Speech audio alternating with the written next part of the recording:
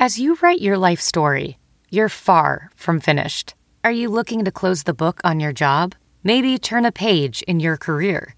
Be continued at the Georgetown University School of Continuing Studies.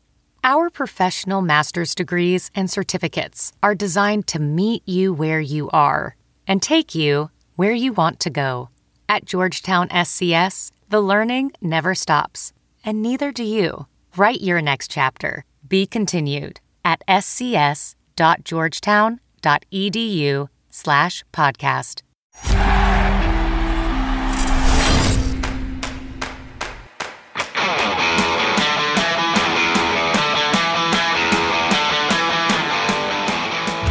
Welcome to the Blackhawks Talk podcast with Charlie Roumeliotis and James Dubow. I am Pat Boyle. Boys, what'd you think of the Super Bowl, first off?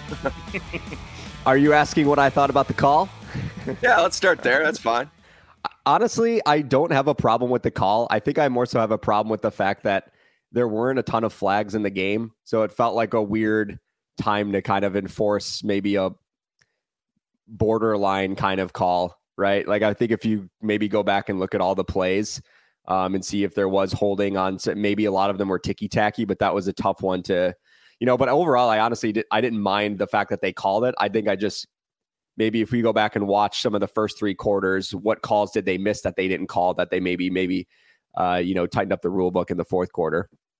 I don't talk about gambling losses often, but if Devonta Smith had caught the touchdown in the fourth quarter of the game, it would have hit the final two legs of a parlay that I had. And the fact that he couldn't keep his balance was that was very disappointing. It marred the rest of the game for me. I will say I agreed with the call as well. It reminded me of the late hit on the quarterback in the Bengals-Chiefs AFC title game.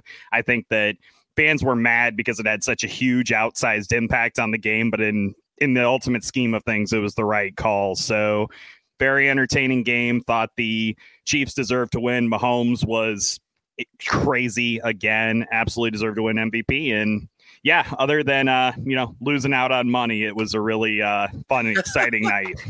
I want to know what they did to Mahomes at halftime. That question never seemed to be asked by any of the talking heads after the game because, man, it looked like he really re-injured that high ankle sprain, but magically he came out after Rihanna and he was fine.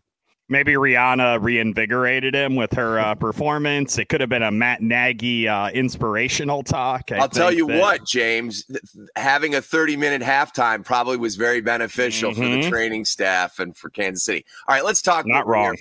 Let's talk some hockey here. Now it's we've got our full focus. We're less than 3 weeks from the trade deadline, and a lot was made about what Patrick Kane said after the Vlad Tarasenko deal. I thought it's the most candid we've heard from Patrick Kane, maybe ever.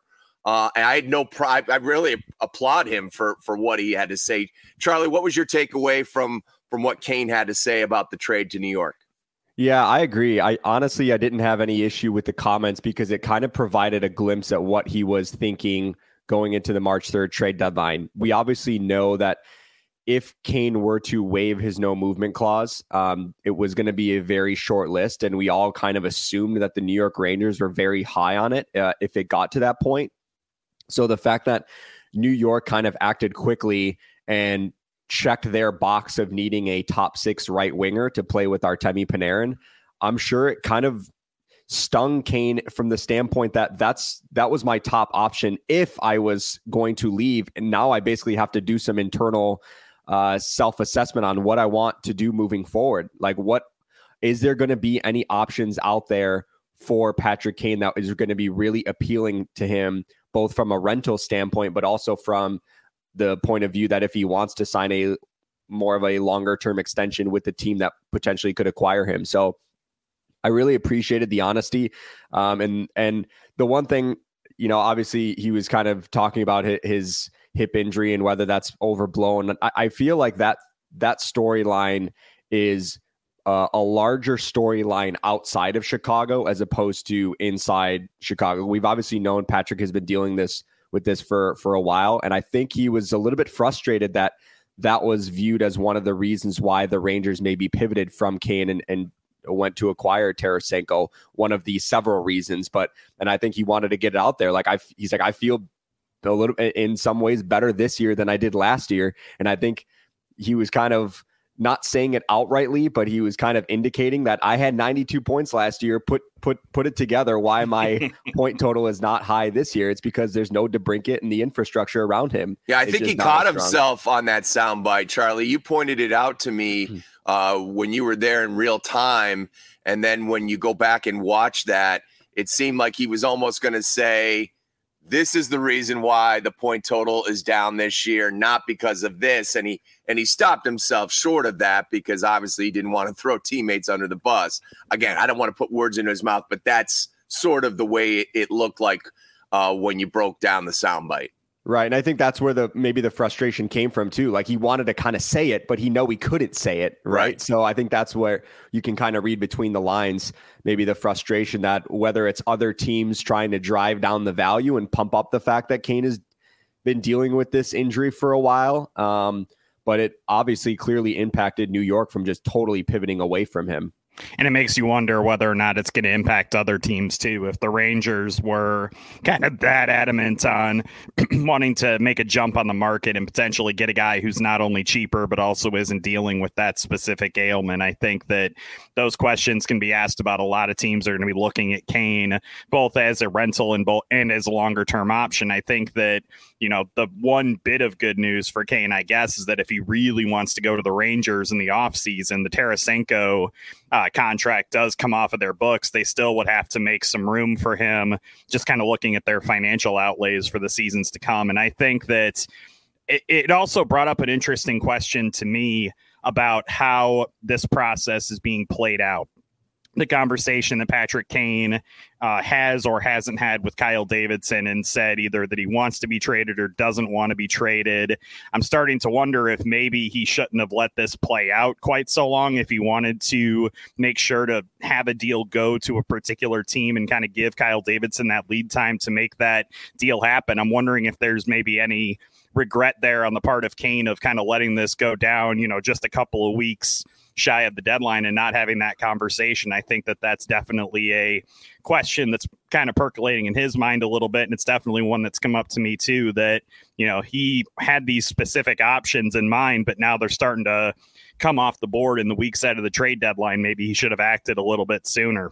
That's the exact question I had, James. And I think it's a fair one. And let's pivot into my conversation that I had with Elliot Friedman of Hockey Night in Canada on Saturday afternoon on this topic. And I pointed out to him, I said basically what you just said, if he was all in on the New York Rangers and that was his ultimate destination, why was he going to wait until 10 days out from the trade deadline to kind of give his teams to Kyle and let Kyle begin to broker a deal with the Rangers? That you're putting a lot, you're acting as if there's nobody else that's going to be a part of the equation, not another team like St. Louis in this case. Mm-hmm. And it's funny, the conversation with Elliot on the radio on ESPN 1000, he's like, no, I don't think it had anything to do with the timeline that Pat Brisson and Kane's camp set up.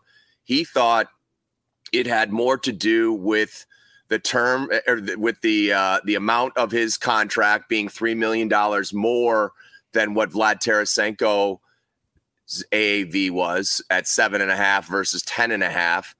And back to your original point, Charlie, there is again, this is from Elliot, perception around the league that the hip is something. That he said that in this interview that we had. He's like the hip is a thing, according to other people around the league. Mm-hmm. So whether and he heard it from NHL players at the All-Star game 2 weekends ago that said, hey, we can tell he's gritting it out and grinding it through an injury, and we see it. And they brought that up to him down in Florida. So, he's hearing from GMs, he's hearing from players on opposing teams. And again, his quote was, the hip is a thing, whether it's perception becomes reality or what. It may not be a thing to Patrick. It may not be a thing to those around him, but somewhere around the league, it is a thing. Yeah, Pat, we were obviously having this conversation after your interview with Elliot, kind of off to the side. And we know, obviously, the three of us in watching Patrick Kane, as soon as he picks up a point, especially early, he starts to, you can see the confidence. He's demanding the puck. He's starting to fly on the ice. I think teams are maybe watching the Blackhawks and they see that Patrick may not be 100% mentally, but I don't think it's from the standpoint of his hip injury. I think he's just, it's showing the frustration of, man, I have to really, really earn the points and really try to drive a line by myself when I don't really have players around me that can also help lift me up. Like, he really, really has to work hard. And it's hard to go 100 miles an hour when you're playing for a team that's at the bottom of the standings. Like, if you're telling me that the New York Rangers would have acquired Patrick Kane and they would have gotten the same version of Patrick Kane playing for the Blackhawks right now, as opposed, no, like, Kane would be totally rejuvenated to know that, okay, I have to play at a high level because I'm in a playoff hunt right now. So I'm not saying Kane is going half-hearted. Like, I just think he realizes, man, it is so hard for me to produce on this Blackhawks team right now. Mm-hmm. And I think maybe teams that are watching the Blackhawks are connecting the wrong dots. Like, they're connecting Patrick Kane's low production with his injury. You can see it on the ice. You can see it with his body language. I don't think that's the primary reason. It's the primary reason to me is the fact that it is so hard for him to produce on this team right now, and it's just affecting his body language. Watch closely these next 3 weeks or however long Patrick Kane is with the Blackhawks between now and the March 3rd trade deadline. When he picks up a point, especially early on, you're going to see him really start to fly in the, because he wants to make it a big night, and he knows that he's going to feed off that confidence. So I think that's what it is more than anything.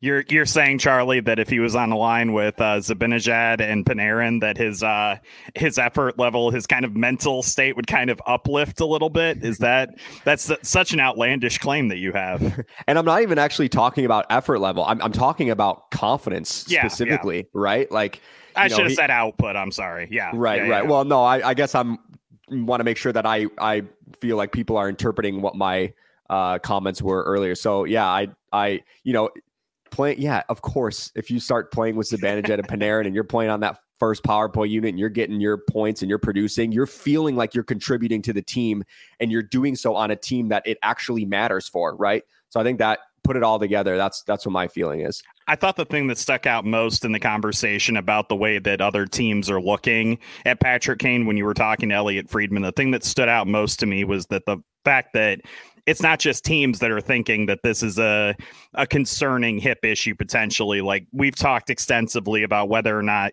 teams are trying to maybe drive that price down a little bit, sow a little bit of doubt so they can get in and maybe pay a little bit less to get Patrick Kane.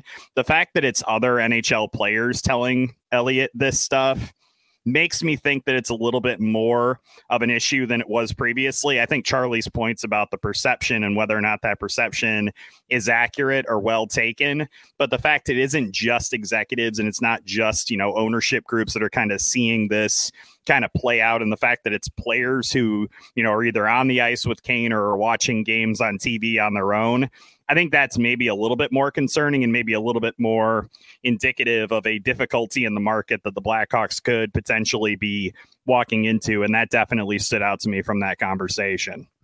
But I also think, sorry, Pat, really quick, I also think, though, players are paying attention to the outside noise, too. So they know, Patrick Kane has been dealing with this injury. Oh, okay, yeah, that makes sense. I can see that. And then they're kind of, they kind of feel that, too. And I also wanted to point out, for the Arizona game, Pat, I texted you this clip, and James, I can text it to you too. But in the second period, midway through the second period, in the exact same spot of the Evgeny Svechnikov hit from the San Jose game, where Kane kind of re-aggravated that hip injury, Kane got hit in the same spot, and it was very similar kind of hit. And I looked at Kane; he went right off. It was at the very end of a shift, so he went to the bench right after. He didn't look. He looked totally unfazed by it. Like, it didn't even bother him. So I think that's where we're kind of, and then I also think about how Patrick Kane obviously missed those 3 games with the injury. He was practicing basically the entire time though, and he basically said I could have played those last 2 games. He said he shouldn't have played the Tampa game, but he said the right. 2 of the 3 games at the end, he said he probably could have played. So maybe if he only misses 1 game, like, is that, maybe it's not as big of a storyline? I'm not sure. So, we assume he and Pat Brisson have talked to Kyle, since Friday, since kind of the fallout from the Tarasenko deal. You would assume that this is the week that they're going to give, and maybe that is actually expedited the process a little bit. What teams do you think are on that list as we talk about it? If we look out east, I think you could make a case that Carolina could be on that list. I don't know if Patrick's desire to go to Carolina, but they look like a team that's ready to win. And I think have a very well-respected coach in Rod Brind'Amour.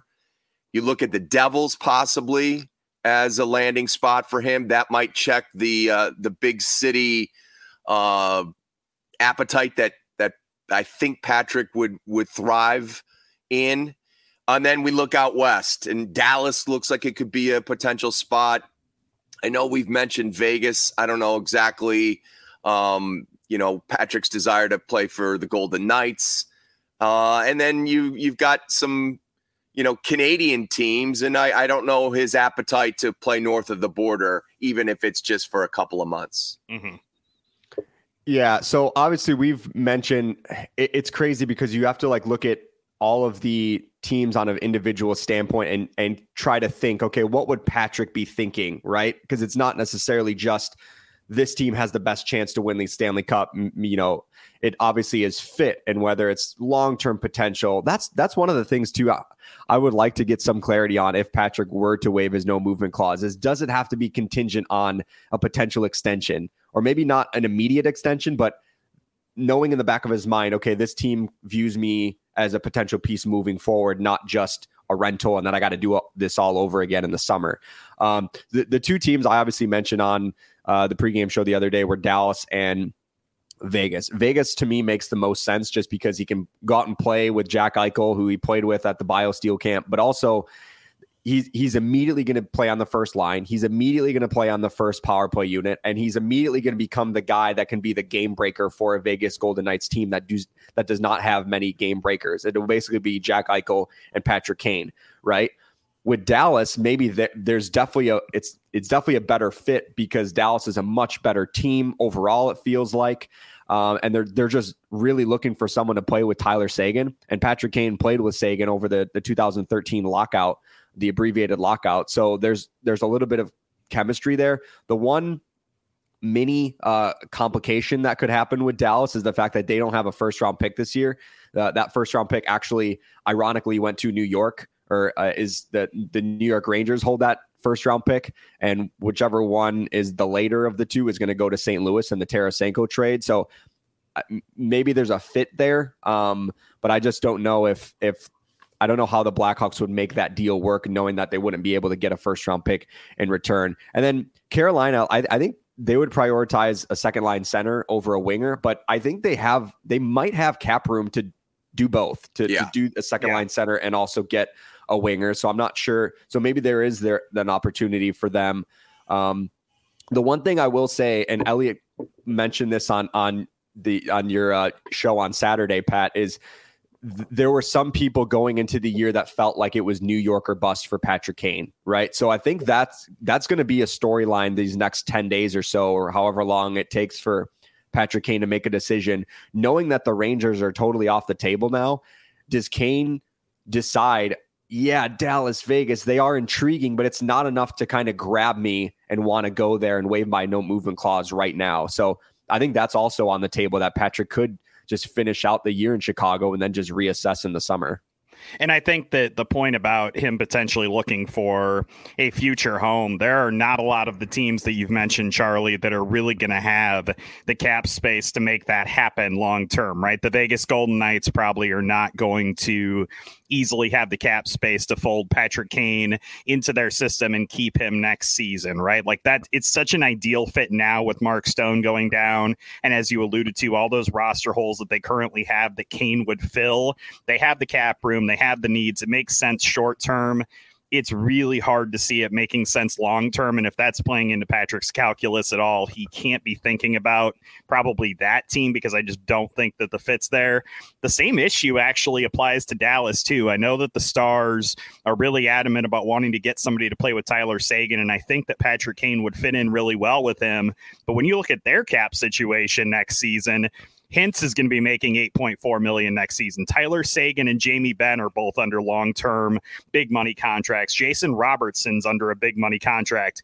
Even Mason Marchman is making $4.5 million a season. They have a ton of money tied up in their forward group, and I just don't see them being able to fit Patrick Kane into that mix unless he's willing to take a really significant pay cut, and I just don't envision that scenario playing out. So I think that if Patrick Kane really decides that he wants to move now, it's pretty much rental or bust at this point. I don't see a lot of teams that are going to be willing to not only sign him now, but also potentially look at him as a long-term option. I think that's probably going to have to wait for the offseason if he wants to do that. Yeah, I agree with you, James. I think wherever Patrick goes, it's going to be in the here and now in a rental situation, and we're going to see how things go, especially if, like Elliot said, the hip is a thing. I think, whoever acquires him is going to wait to see if the hip is a thing, or if Patrick's going to turn on the magic that he usually does turn on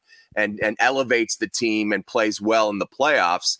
And then after the playoff run, they would talk about a possible extension. I think you need to see Patrick under the spotlight of the Stanley Cup playoffs, how he's playing, how he's performing, to kind of dictate and to determine what the number is going to be going forward as far as an extension. I wanted to put a bow on the conversation with Elliot and talk a little bit about Jonathan Toews. Elliot talked last week about Jonathan going and getting tests to see kind of what he is dealing with. This is a really telling week, Charlie. He did not make the trip to Winnipeg. They are now in Montreal. They'll play the Canadiens on Tuesday night. They'll fly to Toronto on Tuesday night after the game. Won't have a morning skate on Wednesday, and they'll play the Leafs on Wednesday evening. So you would think there's going to be a spotlight on Kane from the Montreal media on Monday and Tuesday before the game. And I don't know when we're going to see Jonathan Toews next. It'll be interesting to hear from Luke Richardson kind of what's going on in Chicago and what are the plans for 19 to rejoin the team. Yeah, this is obviously, it's an important next few weeks for a lot of NHL teams. And I'm sure there are some teams that are looking at the situation with Jonathan Toews and saying, okay, there was a week-long bye week and all-star break, and he was ruled out with an illness beforehand. And then afterwards, they came out of the bye week and he was still gone for whatever it was, not practicing for 6 or 7 days before the road trip. And now he's not with the team on the road trip, but could potentially join them mid road trip. I don't know if I see a scenario where he plays on Tuesday or Wednesday. Maybe he joins the team for the back half of it. I'm not sure, but it's certainly, and I don't want to speculate too about what might be going on, but it's certainly something that teams are probably monitoring the situation, especially going into the trade deadline. Like, what's going on here? What's the medical update on Jonathan Toews, and will he potentially be available for us to trade for? Yeah, and that's something that, like you said, Charlie, we can't really speculate on, just like his availability for the remainder of the season. There's so much that we don't know about it. We know there are teams out there that could potentially use him in that center role. You keep bringing up Carolina. It seems like if there was maybe a three-way deal, that would be something that they would potentially explore, would be bringing a guy like Jonathan Toews in to fill that center role. But they bring Kane and Toews in? That would be... I don't know if that's even like remotely possible, but hey, we might as well dream pie in the sky. Right? Hey, maybe they bring in Max Domi, bring in Domi and Toews. Bam, problem solved. I should be Kane's GM. I think that, yeah, the uncertainty surrounding Toews, I think there's so many questions right now. I've really kind of backburnered his trade potential. I can't imagine a lot of teams are going to be lining up right now, not really knowing what's going on with number 19 and, just kind of fully turning the focus to Kane. And I also agree with you, Charlie, that if he's not on the ice for practice today and he's not with the team, I strongly doubt they're going to toss him in on the back end of a back-to-back, especially against a team like the Toronto Maple Leafs. I don't see them doing that. They seem to have really made it a point to kind of slowly bring him through this process of getting him back up to speed. And I think that having him on the back end of the trip is going to be way more likely than seeing him the next 2 games. But until then, the questions just persist. It's a weird situation. It's kind of hard to get a gauge on how this is all going to play out over the next few weeks. One thing that Elliot mentioned a few times in our conversation, not only on the radio, but also in his 32 Thoughts podcast, is what do the Hawks want to do with Kane and Toews? And Charlie, we sat down with the two of them about a month ago, and each brought up at different times kind of the phrasing of, how do we fit in, or how do I fit in here? I'm beginning to think that's more of a thing than I even gave it credence to. I always assumed that the rebuild was on. I've kind of bought into the rebuild. Probably Brandon Hagel was when it got real for me. I think it got real for a lot of people on draft night when Doc and DeBrincat were dealt. But it seems like there's stages of acceptance and denial about this. And I just was under the impression that they kind of that they weren't probably going to be a part of the rebuild, that they were going to either agree to be traded at the trade deadline or play out their final year and go to their next stop. I didn't think extensions and finishing the career in Chicago were necessarily top of priority on either side of the ledger. How do you interpret now, how they're feeling about being wanted by the Blackhawks? Is there any part of you that thinks that, they probably expected to get some sort of offer and maybe they haven't received that and somehow that has impacted their mindset a little bit? Yeah, I'm wondering the importance of having a conversation for Patrick Kane and Jonathan Toews once they do get into a room and whether Patrick Kane and Jonathan Toews are a part of it or not, or if it's just Kyle Davidson and Pat Brisson kind of getting into a room and talking about what Kane and Toews' wants are. I feel like Kyle has been up front from the beginning saying, if Patrick Kane and Jonathan Toews want to be here, we'll make room for them, right? Like they obviously they're going to be a part of it. But I definitely think there's something there where Patrick and Jonathan they want to feel wanted by the Blackhawks, and not just the fact that Kane and Toews are interfering with Chicago's rebuild plans by potentially wanting to stick around, right? Like there is maybe, I think Elliot had suggested it too, just, I don't know if Chicago would probably preferably want to just kind of start from scratch and have this new era be ushered in, just kind of start from the ground up.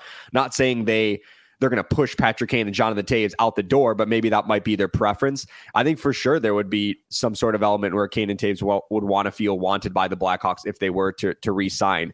At the same time, though, I'm not sure how Kyle would initiate a conversation like that, not knowing what Kane and Toews' personal preference are. Like, I think Kyle might be looking at it from the standpoint, like, I'm going to respect whatever they want to do, and I'm not going to force anything on them, but I'm also willing to hear what they potentially want to do if they do want to stick around in Chicago and what our plan is. So I think that larger scale conversation has not happened yet. And I imagine it will in the next 7 to 10 days so that, both sides can hear each other out and they can actually kind of talk about if Kane and Toews do want to stick around, what would a potential extension look like? And what would the plan be beyond this season if they were to stick around?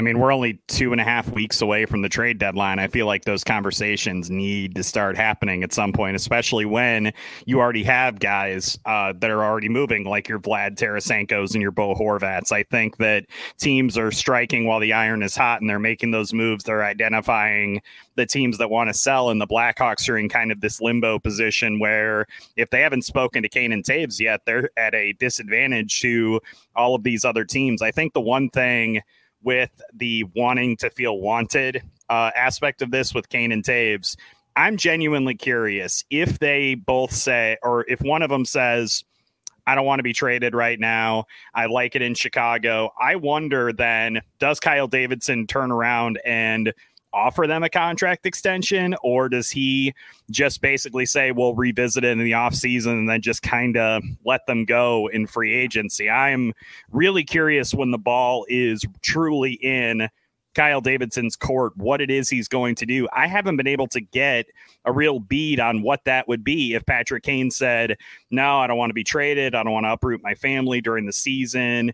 Does he go to Patrick Kane then at the end of March with a contract extension offer, or does he just let this get to free agency, or does he I guess in one scenario, wait to see if they're going to get a chance to draft Connor Bedard, I guess. But yeah, I'm really curious how Kyle Davidson's going to react when the ball is truly in his court, because I don't think he's tipped his hand either way. And I think that that's what's really generating a lot of this, do they want us or do they not want us kind of discussion. Yeah, I think if Kane wants to be back, you find a way to make Kane a black, like if he wants to finish his career in Chicago, I mean, you do everything you can to make that happen. You're not going to. Is that in the best interest of the Blackhawks, though, to keep him on the books? And it depends on the number, James. Right. I think. Yep. I think that's exactly it. If it comes in at a number that's reasonable, I think then they make that move and they keep him here. And I think if by chance they did get Bedard, they got the number 1 overall pick, I think that really changes things. I think Patrick would have a real appetite to stay here. Mm-hmm. And I think he would tolerate, the next 2 years of climbing up the standings, so to speak, and becoming back to respectability when it comes to being a playoff team. If he was out there with a, franchise making player like Connor Bedard and his numbers, you would assume would go up. That would be something that I think he could tolerate.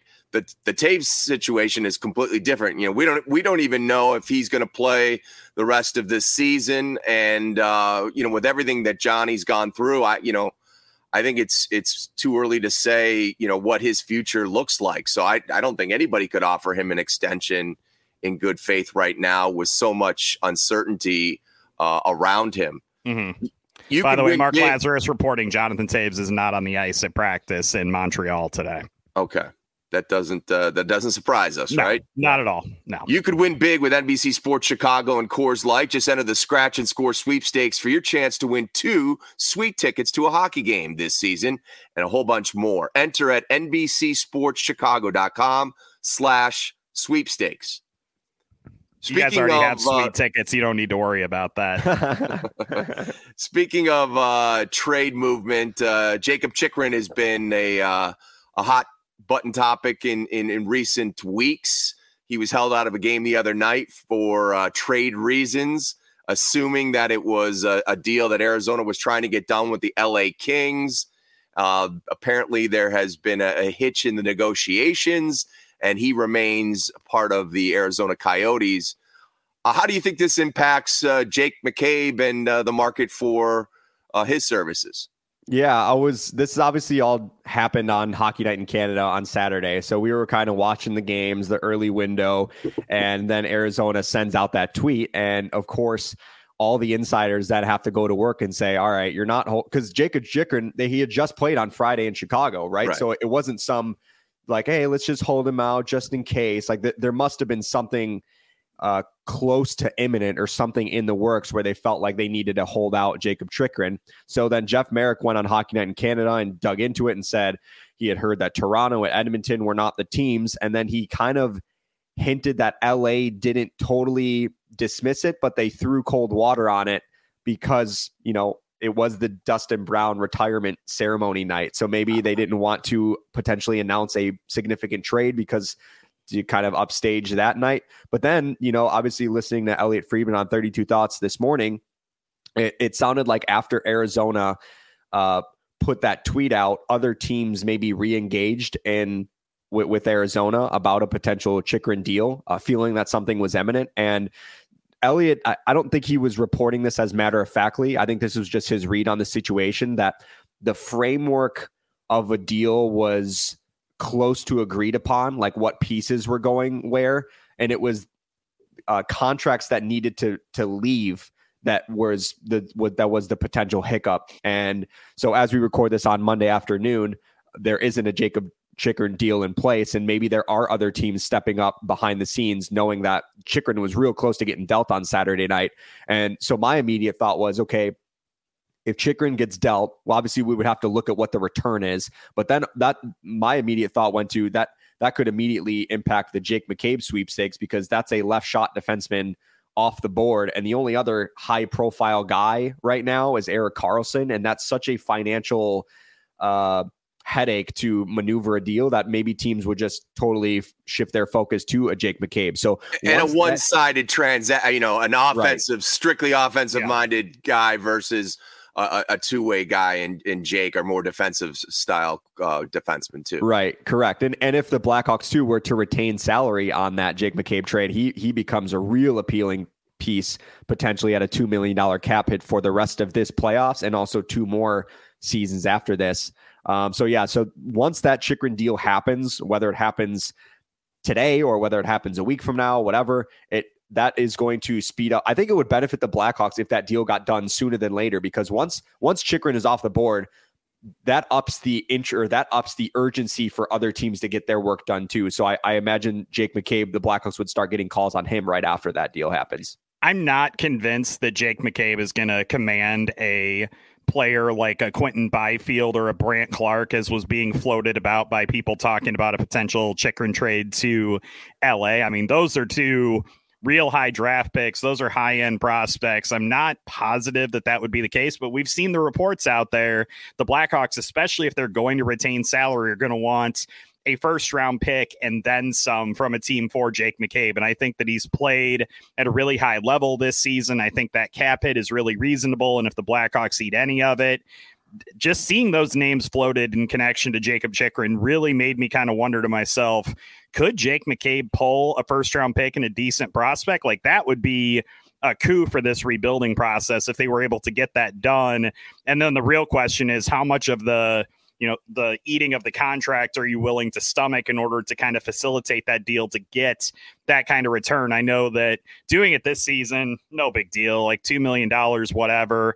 I strongly doubt the Blackhawks are going to spend enough money in the coming 2 off seasons to make a $2 million cap hit on that McCabe contract really mean much. But still, is that something that doesn't concern you guys at all, right? I'm not like kind of being too loose with that. I don't think so, only because you're guaranteeing yourself a first round pick if you do it, right? If the package wasn't really enticing, then obviously there would be no reason for the Blackhawks to retain that salary. But I think the fact that, especially if you can guarantee yourself a first round pick in this year's draft, that speeds up when that prospect will then be with the Blackhawks. Like, if the Blackhawks maybe get a 2024 first round pick for Jake McCabe, I would be like, whatever, it's a first round pick, but it's also now that prospect is probably not going to be in Chicago for, 4 more years. Right. So maybe it would, there would definitely be, I don't think the Blackhawks retaining salary would impact year 2 and 3 of the Jake McCabe contract. I think they would really want to guarantee that first round pick, especially in this year's draft class. See, this is called let Pat and Charlie check me and make sure that I'm not going off the deep end on some of these thoughts. So I appreciate it, gentlemen. I will say this, guys. I've been keeping an eye on Blackhawks prospects more than I thought I would. And kind of, I've been really impressed with how organizationally they've gone from, and again, these are all polls and predictions by draft experts and prospects experts. But, a year ago, they were in the 20s, towards closer to the 30th ranked team in the NHL.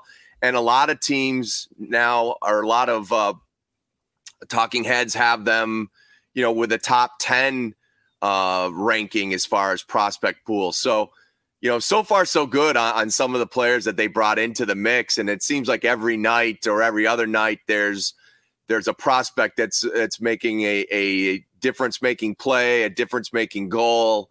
In Comesso's case, a difference-making save. It's been pretty cool to watch. And how about the 2022 draft class specifically? I don't think any one of those players that were drafted are having a down year. Really, the only guy is Frank Nazar, and it was because he was hurt, right? So and he scored a goal his second game of the season, so clearly not awful. Right. So I'm looking at the Blackhawks prospect stats right now. It's like Gavin Hayes has 53 points in 52 games in the OHL.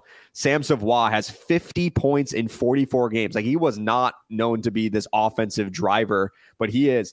Kevin Korchinski obviously is among the WHL leaders in points among defensemen. And Paul Ludwinski, 34 points in 44 games. Ryan Green, one of the best freshmen in the NCAA. Like, these are all guys that were drafted last year that are having really significant years. And even go look at the 7th round pick. Rico Tohila is having a great year too in Finland. He's having this offensive breakout. So yeah, the Blackhawks got to be really encouraged by what they're seeing. I think obviously it's not necessarily going to translate into NHL success, but I think what you want to see at this stage is the prospects taking steps, not taking steps back, or obviously taking steps forward, not taking steps back. And so the fact that they're all really progressing at a nice rate is encouraging for the development of Chicago's prospects.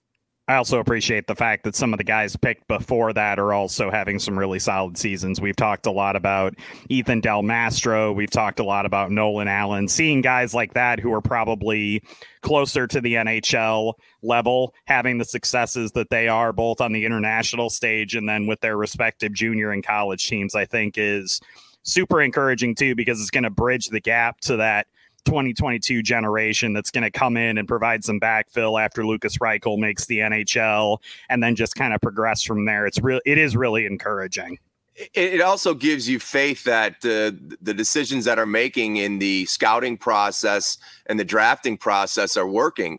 When you see these players, the best on their collegiate team, Ryan Green almost making Team Canada and using that as fuel. When you see these players at the best on their team or in their league, that's the type of development you want to see. Now, whether that translates into an NHL player, we'll find out down the road. But I'd like to think that if you're, the best in the OHL on your particular team or AHL going to the All-Star game, it's indicative of where your talent is at that level, and hopefully you'll continue to progress.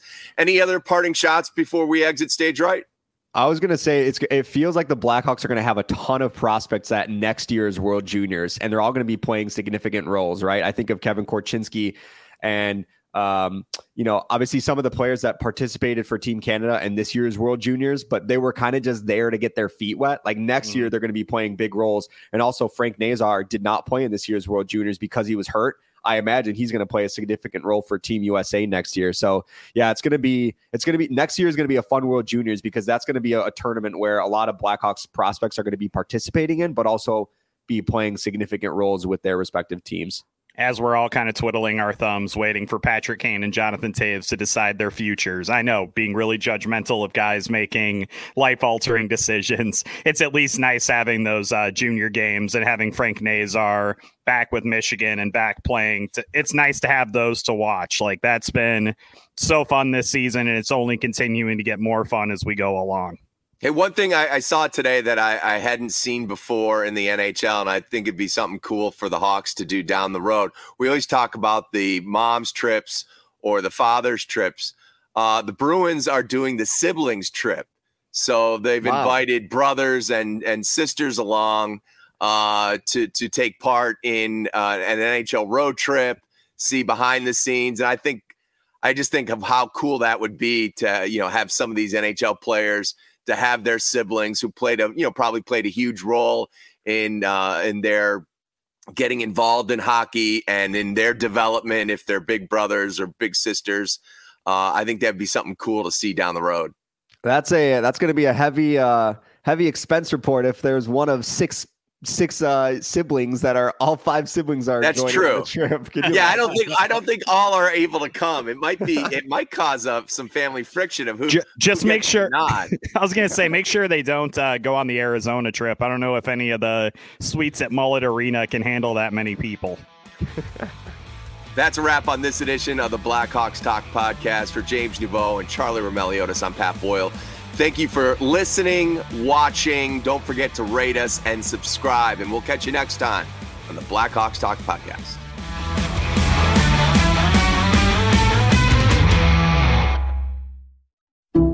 Some people just know the best rate for you is a rate based on you with Allstate. Not one based on Carol. She's more focused on hitting a high note than the car in front of her.